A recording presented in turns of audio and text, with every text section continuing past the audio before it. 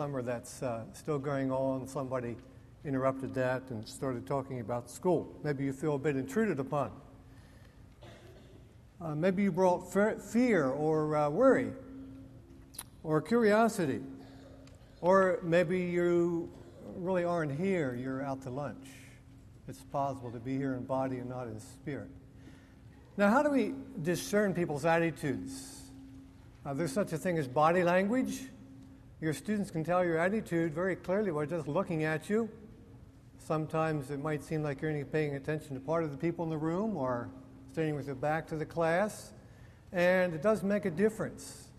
I've found just the stance you take makes a difference. People actually feel differently about you and respond differently to you if you actually have your heart open to them or if you have your back turned or turned to the side. And it doesn't make any difference whether it's in body or whether it's in spirit. The attitude makes a world of difference. In this first session today, as we think of the heart, I want us to consider our attitudes, our feelings, our spirits. There are attitudes that we are aware of. Perhaps we feel hurried or late. And then there are surface attitudes, such as worry or excitement. These things come and go.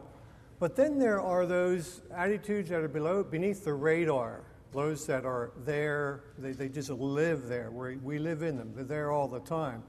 And they could be things like trust or fear, worry, security, uncertainty, expectancy, hope. These are attitudes that undergird and can either support us or can work against us. Before I talk about children's attitudes, I want to explore a bit about our own.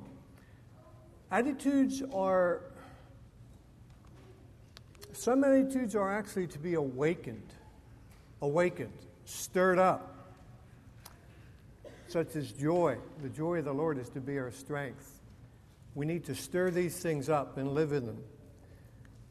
Courage. We should have a feel of courage. David encouraged himself in the Lord. He needed that.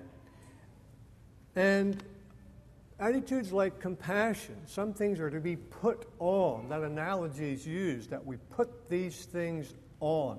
Some attitudes are to be put off, others put on.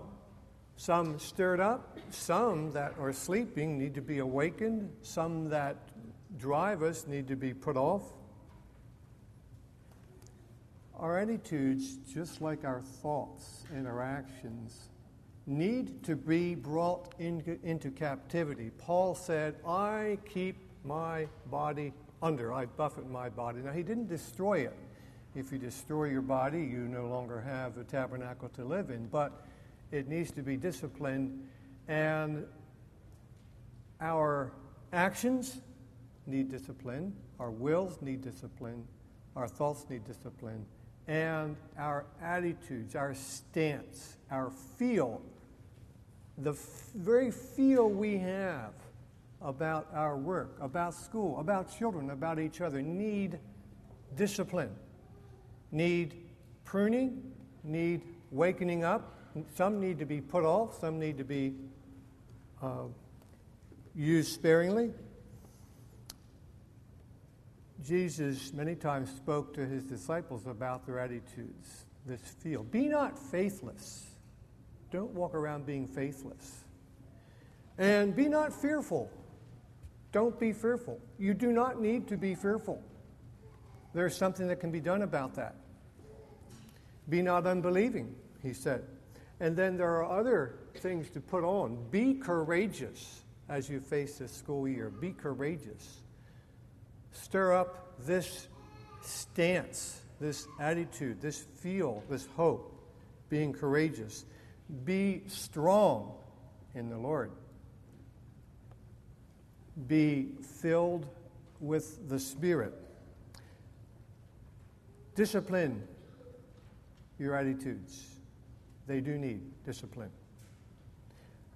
They are not independent butterflies that fly here and there at whim, at will. If we don't discipline them, they do that, or maybe they're more like hornets. Our affections can work for us. They can drive us. We can be affectionate, warm-hearted, caring, tender-hearted. They can work against us. We can be uncertain, fearful, worried. And we need to put on proper affections. Peter says, above all things, have fervent, that is burning hot, charity among yourselves. What you feel like is significant. Now, we know that we often hear this saying, we don't go on our feelings. That's true. We can't not have feelings, and they need to be disciplined. It's wonderful when the attitude works with the will and with the mind, and they work together. It's wonderful if we feel like traveling on. Let's sing that chorus. Yes, I feel like traveling on. I feel like traveling on. My heavenly home is bright and fair. I feel like traveling on. Do you feel like teaching? Do you feel like preparing? If not, that's one of the first things to do to prepare for school, to stir up the proper attitude, to put off the wrong ones, put on the proper attitude. All right, so we came, you're here right now, you're sitting here looking at me, and right now there is an attitude in your heart. You might know what it is. Maybe you never considered what it is. Maybe you aren't even aware that you have one. And we don't have to be thinking about our attitudes. That's usually not helpful, to be thinking moment by moment. I'm fearful. I'm worried. I'm happy. I'm excited. I'm courageous. I'm hopeful. I'm not suggesting at all that we keep a running awareness of our current attitude. But there is a time to take heed to our ways, to take heed to the habits of the heart, and to sense the spirit of our hearts. Because many times we can try to explain, we can try to discipline, to teach, to instruct, and all the while our attitude is running counter to what we're trying to teach. You know the saying, sometimes what you are is speaking so loud that I can't hear the words you're saying. And so perhaps in spirit you are standing sideways to your students. Or perhaps you're giving a feel of, I really would rather that you wouldn't ask me to explain this again because I've already explained it 3 times and I'm becoming impatient. Well, let's think about our students. Your students come to school in the morning with an attitude. They bring it with them every morning. As you watch them get off the bus, get out of their cars, the way they exit that vehicle and walk into school, they display an attitude.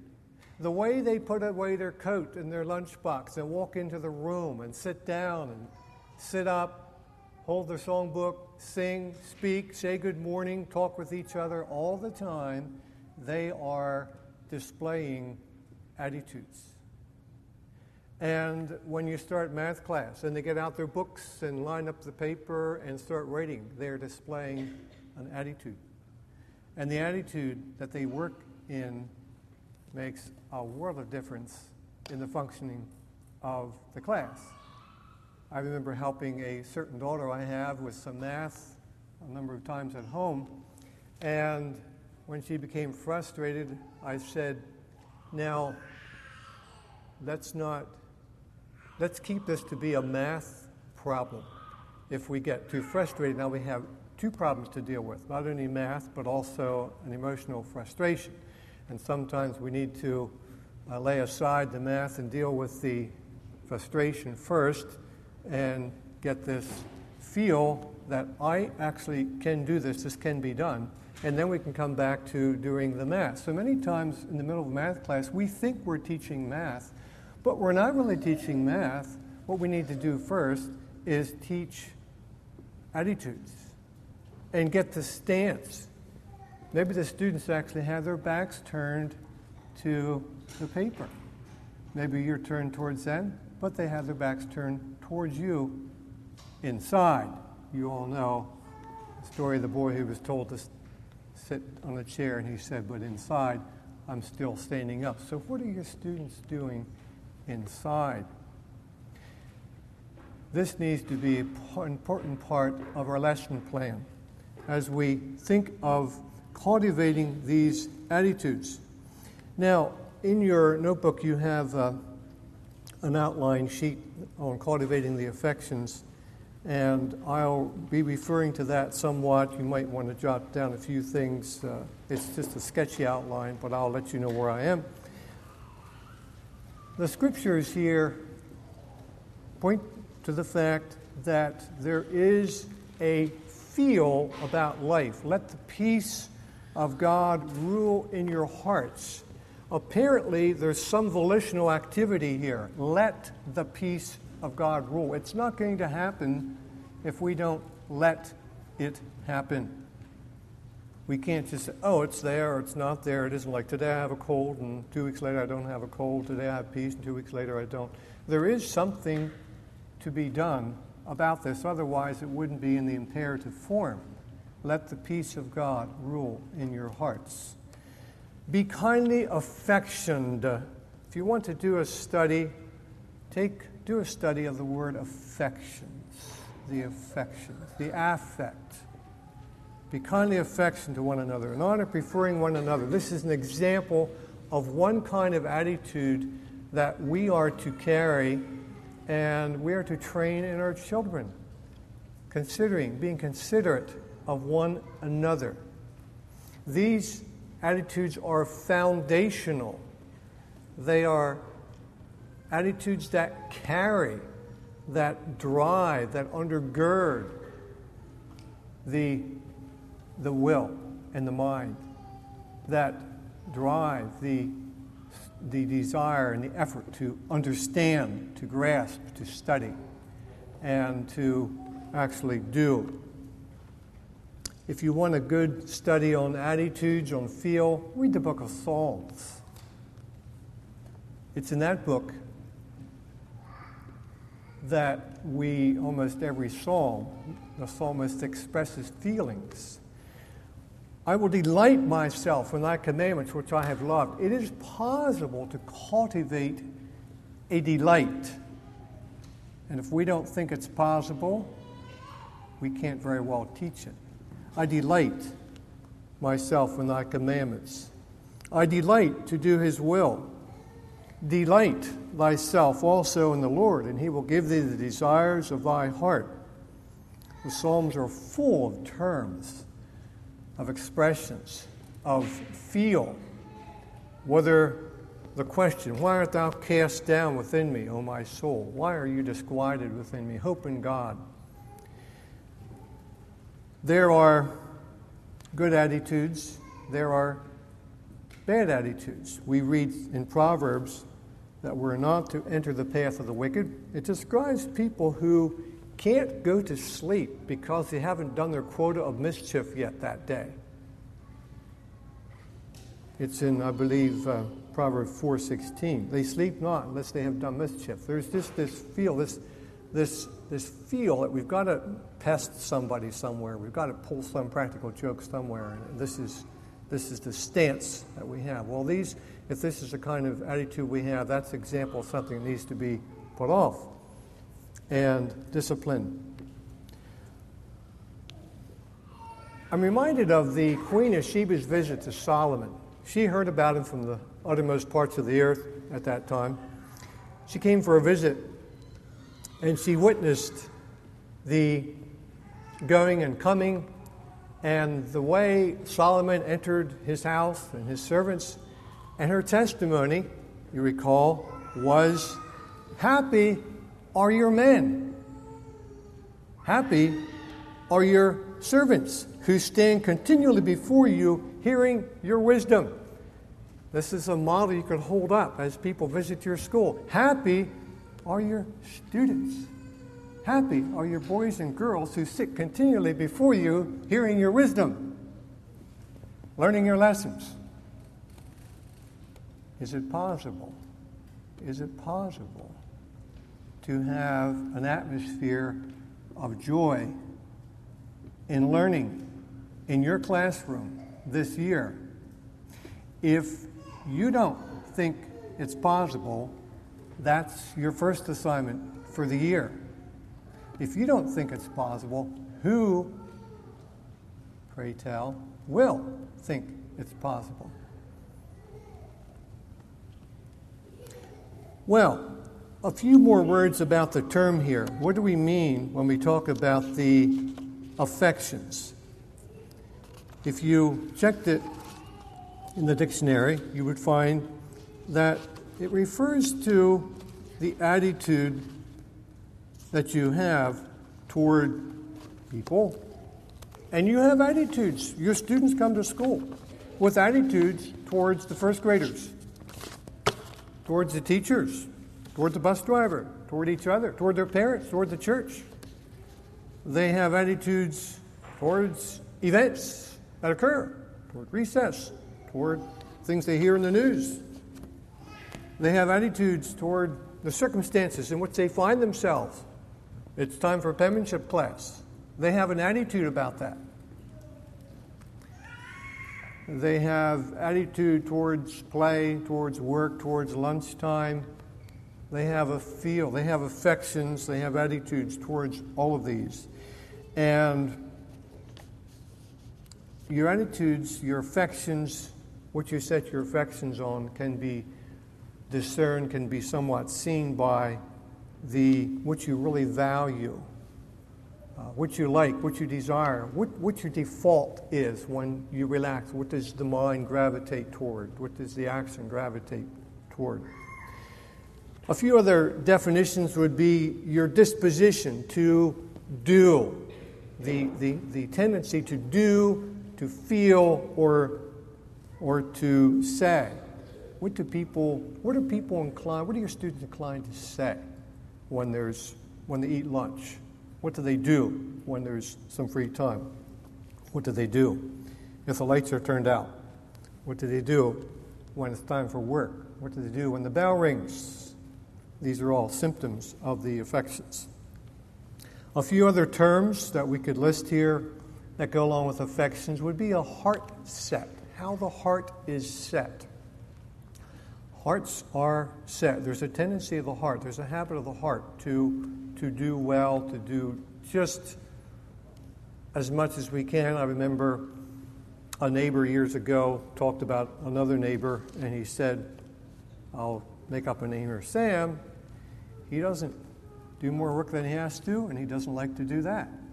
Now, that was a neighbor's evaluation of another neighbor, but that describes a heart set. Whether that was a fair description is immaterial, I don't know. But that would reflect an affection, a heart set. And many times we would call these things character qualities, whether someone is cheerful, whether someone's inclined to listen, inclined to obey, inclined to cooperate. It's this undergirding, this deep-seated tendency, the inclinations of the heart. This is what we're talking about. Now, these affections are in the heart. You'll see some circles in your notebook. This is an attempt to diagram some aspects of our heart. I pulled this together from a number of models. A few thoughts in here come from Ruth Beechick in Heart and Mind, some from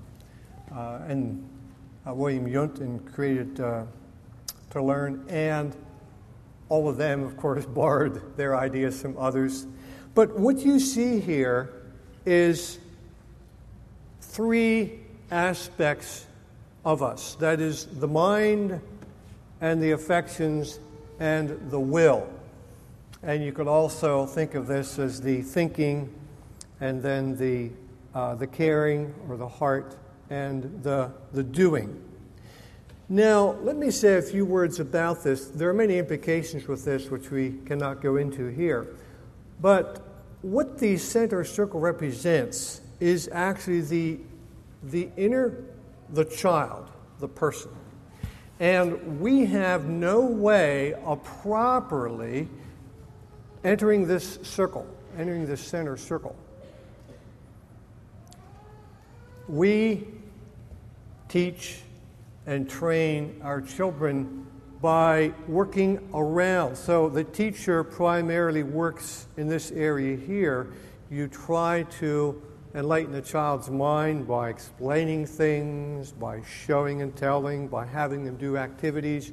And you hope that as they do them, as they hear you, you hope that they also listen, because you can hear without listening. This happens by default if you make noise in the child's ears. This happens if the child reaches out and willingly pays attention. And so the teacher outside here speaks, and we'll talk more about that aspect on Thursday. But today we're on this side here, on the child's, with the affections. We, again, cannot reach into, and we don't want to reach into and violate the heart. But we can instruct, we can discipline, and we can have the child experience things, and that child will receive the instruction. If you give it, he will receive it, but he won't necessarily accept it. In order for him to accept it, he's going to have to reach out and actually accept it. And then on this output side, this is primarily what comes out. That is, the words he speaks, the actions he does, and the responses to other situations. Now, we can, to some degree, influence a child by requiring him to perform certain behaviors. And he will do them, if required, but he won't necessarily express himself by doing them. It's only if he does them by his will that he actually is expressing himself. Otherwise, it's simply role-playing, or I'll do it because you told me to do it, or I have to do it. Now, it's possible to try to violate that circle by, in this side, we'd say brainwashing and forcing false ideas into someone's mind that the person actually does not understand or take or accept by his heart, but you force them in there. It's possible to violate this side by being overbearing, domineering, accusing, exercising emotional control, and that happens. It's possible to abuse in that way, where a person's spirit is crushed and is taken over by someone else. And it's also possible to violate this side up here through what's often called behavior modification, where you require somebody to do something, and if you require it often enough, they actually will perform the behavior, and you change the way the person acts. But that person never adopted that. He's really not expressing it from his will. And so I'm encouraging us to, as teachers, in a sense, we work from the outside. We teach, train, instruct. We also discipline, and we also do require behavior. But we do that from the outside, and it's amazing how we do that by speaking with words. Years ago, I heard someone say that the teacher's stock in trade is words. It is amazing that a person could speak words and a child's life changes. But it's an act of faith. As we speak words, we can encourage, we can instruct. And so we want to think today primarily of the affections here. And we hope that our students not only receive the discipline and the procedures and the experiences we have them be involved in, but that they also accept them and take them to heart. Now, just a few words about the overlap. So, where these overlap, where the affections, the feel, and the mind overlap, this is where you do your meditating, your pondering, your deep thinking. You put feel with thought. Let the words of my mouth and the meditation of my heart be acceptable. When the mind and the will work together, we have plans. We might scheme, which has bad connotations, or we might plan and purpose to do well. And we work with understanding, and we make plans, and where the affections, the feel, the attitude, and the will work together, there we have intentions. This is what I intend to do. But obviously, these overlap, and any time we make a diagram like this, it's helpful to some extent. But these do interchange, they interplay with each other, and they build on each other. And many times our struggles as we work with children are a result of something being out of balance. If we try to work with children paying no attention to the affections, if we try to teach them something and disregard the affections, we and they will have trouble sooner or later. The arrows represent the simple fact that these parts feed on each other. When you feel like learning, when you feel like learning, you put energy into learning and understanding. And when you understand, the light bulbs go on, and guess what? You feel good. And it back feeds into your heart, and you get more motivation to study hard. This also works negatively. When you don't want to do not another long division problem, this is going to be hard. And so you approach it with that attitude, and guess what? It is hard. I knew it would be. And so it back feeds, and the next time you know it's going to be worse yet. And so these feed on each other to build or to discourage. And the same works here. When you really want to accomplish something, you work, you put your effort into it. You care about your work. You get your care going as you work on your lessons. And if in fact you are successful, it comes back and you feel encouraged. If you're not successful, you tend to be discouraged. And then the third pair here would be the mind and the will working together. And when we think and use the mind, and again are successful and do something, sometimes the thing we accomplish gives us further understanding. And so they build each other, and these can build on each other both to motivate us to do well And they can build in each other to motivate us to do poorly. And so the person who wants to get a rise out of somebody and has intentions and does the poke or the pest and gets quite the scream, why, that comes back and they say, oh, I found that person's button and I know where to push it the next time. And so these things feed on each other, but they require some discipline. So we're thinking today primarily of this side, and that is teaching to the heart. I heard a quote years ago that what comes from the heart goes to the heart. You are always teaching to your children's hearts, whether you know it or not. And it does behoove us to give attention to the fact that we are doing that and how we are affecting the hearts of our students as we attempt to develop skills of writing, speaking, singing, or understanding math or whatever. The ways that we interact with them do impact them, whether we are aware of it or not.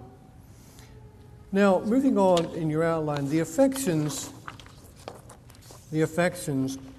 do drive our habits, our habitual behavior, and habitual attitude. We not only have habits of behaving, we have habits of feeling. This is just the way I feel, and this is normal. This is the way I feel today, and this is by the way I feel tomorrow. If I bring my complaining attitude to school today, guess what? Tomorrow I'll bring it along again, because it just lives with me.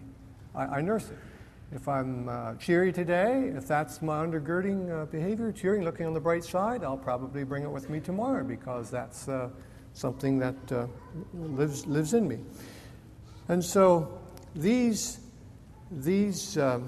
are affections do drive habits, and they are reinforced by habits.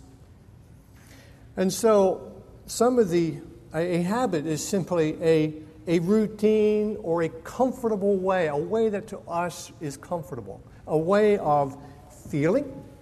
This is my habitual feel. This is how I normally feel about life, about school, about friends, about recess. I feel this way. And unless something is done to, if there's a problem with it, unless something is done to discipline that, to change it, it'll probably stay the same or get stronger. Habits get stronger by use. And there is also habits, of course, are ways of doing, and there are habitual ways of thinking, which we'll talk more about another day. And so some typical habits that I've seen in the classroom over the years are a habit of complaining. And it's helpful to mention this. If children have a habit of complaining, it doesn't matter what the issue is today. Whether it's a game, whether it's a new lesson or whatever, they will complain because they're complainers, not because of the lesson. They will complain, and that needs to be faced and dealt with. There can be attitudes, and I'm using affections to feel, an attitude and habit here kind of interchangeably. There can be an attitude of looking on the bright side. This is another one that is common. There can be an attitude of, see me, showing off. And children, just like we don't recognize our own character, children are often totally unaware of the attitude they're displaying. I remember as a boy, I liked to run and jump. And I noticed for some reason I was aware it was more fun to jump when there were people around. And I remember one time jumping from the porch over the flower bed onto the walk, and there were people watching, and for some reason I was more energetic when people were watching. And someone made the comment to me, "Why are you showing off?" And that was a brand new thought to me. I had never considered the possibility that I was showing off. Well, I pondered about this, and I had to recognize and admit to myself, yes, this feel of extra energy when people were watching was actually a showing off. And that question was a rebuke to me. But our children, do they know what attitudes they are displaying? And sometimes we say, didn't anybody ever teach you to? And it's quite possible that no, nobody ever did. Nobody ever told me that I have a complaining attitude. It's possible. And we are to be teachers. And this is one of the first things to teach. Well, other attitudes, working cheerfully. Do you have any students who have this attitude of get it done quickly? Just get it done. Right, that is an attitude. There's some benefit to that attitude, but it needs some discipline because not only do we want to get it done quickly, we also want to get it done properly. And others might have the attitude of, we'll do it right no matter how long it takes. Some have an attitude of, I can. Others have an attitude of, you say it, I can't, right? I can't. Whatever it is, I can't do this. And as a teacher, one of your major tasks is to train them to sense, to feel that I can do this. And of course, as a teacher, you better be sure that what you ask them to do, they can, in fact, do with your help. Now, these attitudes children have are, in fact, learned. We are not born hardwired with attitudes. They are learned. Now, there are propensities. That's a big subject. But let me share a few quotes from Andrew Murray in his book, Training Your Child to Love God. He has some things to say about feelings and attitude. Here's one of the first ones. He says, the cultivation of the feelings precedes that of judgment. Children think as children. Paul said, when I was a child, I thought as a child, I spake as a child, and I suppose he would have said I felt as a child too. When he became a man, he put that away. Children pretty much function on how they feel, especially infants and young children. And children can please you. And so there is a liveliness of feelings. And so with young children, especially in their lower elementary grades, one of our major tasks is to cultivate right feelings. And obviously also the very impressionable. And then he went on to say that the parent seeks to create a feeling favorable to the good,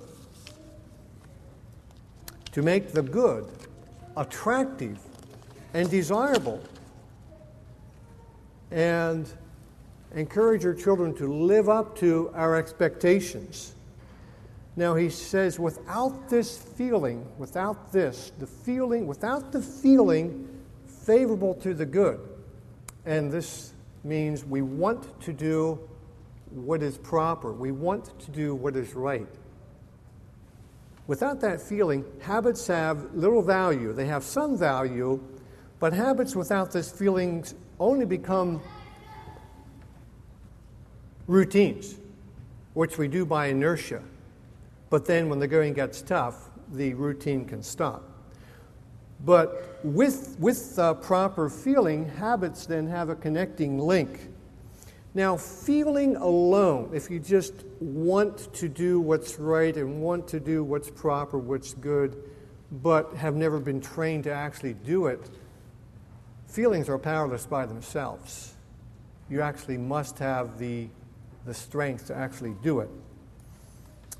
On the other hand, routine alone is purposeless. If you just do these things because you're told to do them, again, when the going gets tough, why you will do something else. But if you have the attitude plus the routine, if the heart adopts that, then when the going gets tough, we actually do want to continue doing well. That is, we want to continue being cheerful, working neatly, taking our time, being patient, and so on.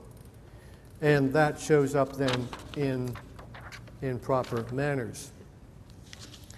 A few more thoughts from Andrew. He says, habits must precede principles. With young children, we train them to do well. And if we expect them to do well because we just explain it, you don't hit people because they don't like that. That doesn't feel good. And so the assumption being that if you think about that other people don't like that, well, then you wouldn't do it. Well, excuse me, but people don't function that way. Adults often don't even function that way, let alone children. And some children will say, oh, so they don't like that. All right, I'll do it again. And so we must train the habits. Habits do influence a person. They give you a certain bent and direction. By disciplining the performance, it does have a training effect on the heart, and especially if there's instruction going with it, and prayer, and care, and warmth. We hope the child will accept that, actually take it to heart, and thus prepare the way for, I would say, for willing obedience from principle. When you require a child to be cheerful, to be pleasant, to be kind, he reaps the benefits of being cheerful, pleasant, and kind, whether he did it by his own choice or whether he did it because he had to be that way. And that the benefits themselves then do bring a blessing and encourage them to do it again. And the last thought, and this is a big one to get your mind around, one of the most important tasks, he said, is to lead the child to know that he can obey and do right. It is possible to do right, and that it's possible to do it easily and successfully, and to delight in doing it is the highest aim of true training. Now, you say, well, are you suggesting to me that children are born good? No, in no way. The Bible says the way of the transgressor is hard. And we also read, I shall run in the way of thy commandments when I delight to do your will. We ourselves need to believe that children can be trained to want to do well, want to please their teachers, want to please God, want to please their parents, want to be kind. And it is possible to train that. And so back on your outline, then, the affections can be trained, disciplined, and controlled. In order to do that, the teacher himself or herself is going to have to display that. Paul said in Philippians 1:8, just read this morning, God is my witness, he said, how I yearn for you with the affection of Jesus Christ. Now, other versions say, I with the bowels of Jesus Christ. The affections are often in Scripture referred to, we carry them in our bowels of mercies. And so, as a teacher, you demonstrate to your students, how do you respond to questions? Are you impatient? Patient. When they come to you the fifth time. Do you like your children? Can they sense that you like being in their presence? That you are glad they are there? Do you display an attitude of hope that they can learn? Expectation. Do you have an expectation that they will understand this lesson? And do you trust in your children? Do you believe in your children? Or do we give an aura of, I'm too busy, or I don't have time for you, or please don't ask me again? And so our task is to help children cultivate a favorable attitude towards things such as obedience, being considerate, and these are just, you can just list the character qualities, being helpful, being courteous, toward displaying good manners. I just heard an account last weekend. A father said his children were playing memory, and when a sibling would get 2 cards, why the other siblings, someone would say, oh, because if you got those two, well, then I can't get them. And he thought, this isn't really the best attitude. So he told them, when your sibling gets 2 cards, I want you to say, good for you. And so, of course, the game went on, and after a while, somebody got 2 cards, and the other sibling said, good for you. And then, as the game went on, they said, good for you. And he said he was encouraged because after a while, they were saying, good for you.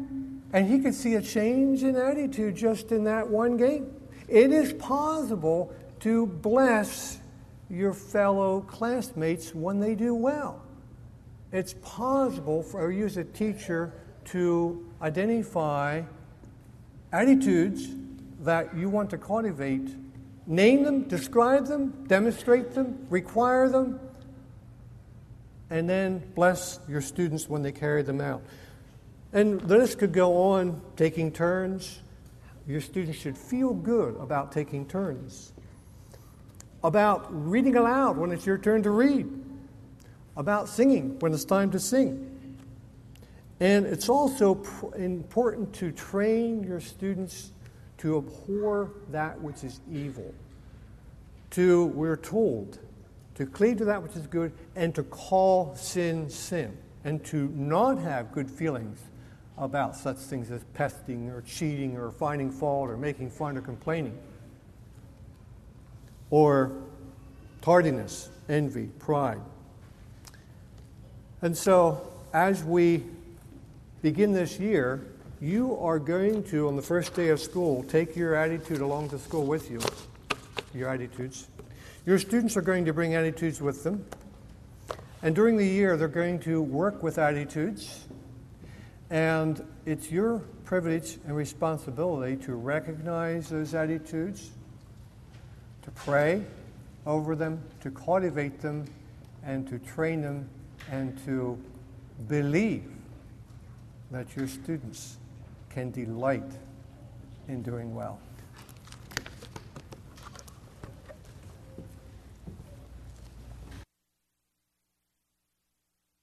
For more free resources that support teaching and learning, visit thedocforlearning.org.